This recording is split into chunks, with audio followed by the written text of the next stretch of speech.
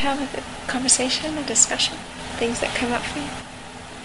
I never thought about, because I obviously thought a lot about how my practice is going to fit in, I didn't even consider that it would concurrently. I mean, obviously it will, but, my vision of it was like, okay, so school's going to be like 80%, and then I'm going to like give, maybe 15% here to practice, and then, my girlfriend happy at the same time, back and forth, and juggling. But I never thought about integrating them, and I think that's something I didn't. Well, I'm glad you have a new thing to consider, because it really is powerful. And it's not powerful only for graduate school. It's powerful for all of our lives, because we are taught in the Western world to compartmentalize. You've got this much time for this and this much time for this, and these things are not speaking to each other. And when we compartmentalize our practice, usually what happens is it gets squeezed into 5 minutes a day or 10 minutes a day or 10 minutes a week or whatever. 10 minutes a week is not enough to develop the kind of combustion engine that is required in order for the stuff that is needed to arise to then compost and shift and come into a different relationship with it. It's not enough. So we have to change our perspective from thinking, in graduate school you're not going to have very much extra time. Rather than make extra time, how do you bring your practice to graduate school? There's a book that I read which is brilliant. It's called Meditation on a New York Minute, and it's for business people. It's fabulous.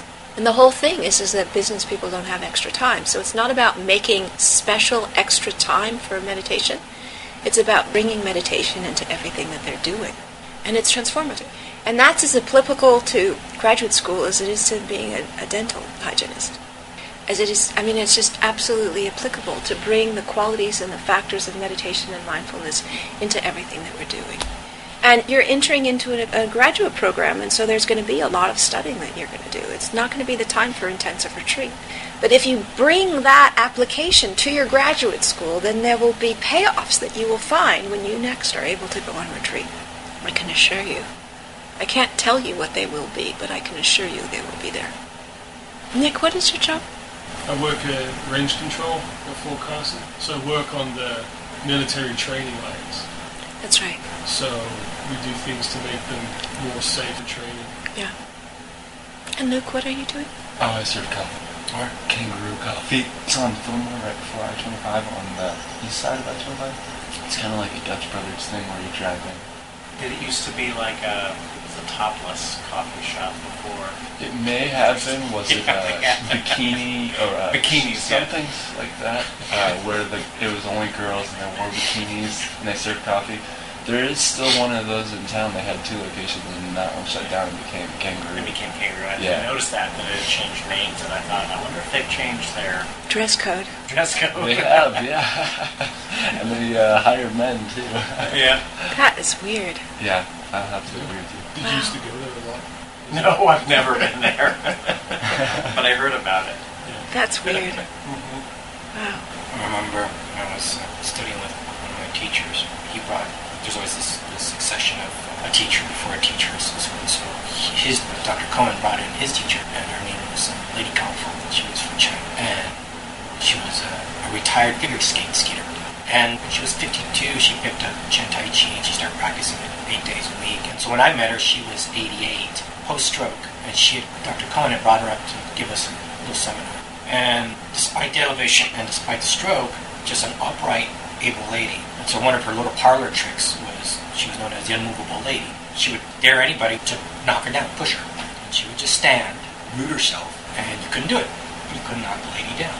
It was pretty tricky. And one of her little speeches, one of her little principles, which kind of basically took to heart, and we started to see this reflected in our practice. And she said, you don't practice, or you don't set aside a time just for the practice. You're practicing when you're sitting on the bus. You're practicing when you're pushing your grocery cart. You're practicing everything I've taught you, everything that is the information that's being brought to you by me, via my students, and his teacher, and so forth.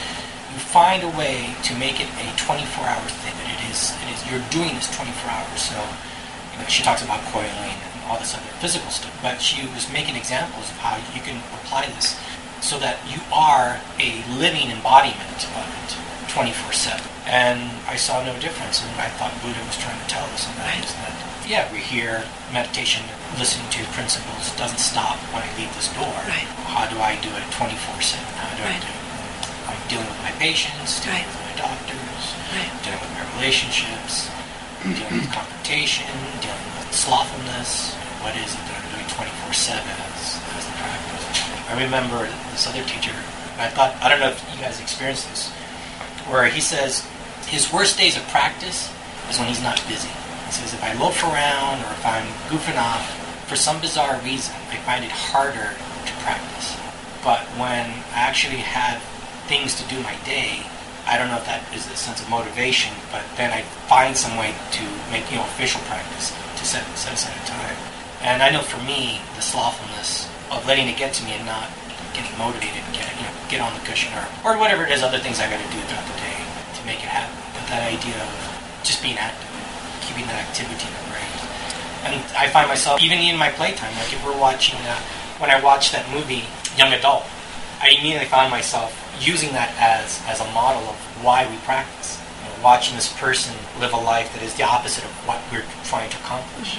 And so forth and so on. So trying to find in your everyday existence, if it's play or work, or if it's a healing moment or a busy mind, but trying to find those principles that continues in, I guess, our sense of embodiment. Right, and I think one of the elements of training is that you know that you are like competent when you can do something under incredible duress.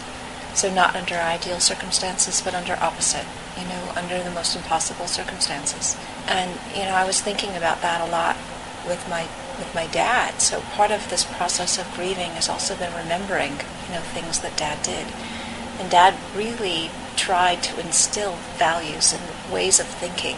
And, there were a couple of times where it was very, the situation was very extreme, and yet the thinking prevailed, how to think in a particular way in order to make sure that it was going to be okay. And that the training has been effective when under those extreme circumstances you can still maintain the correct thinking or the correct attitude or the correct valuing.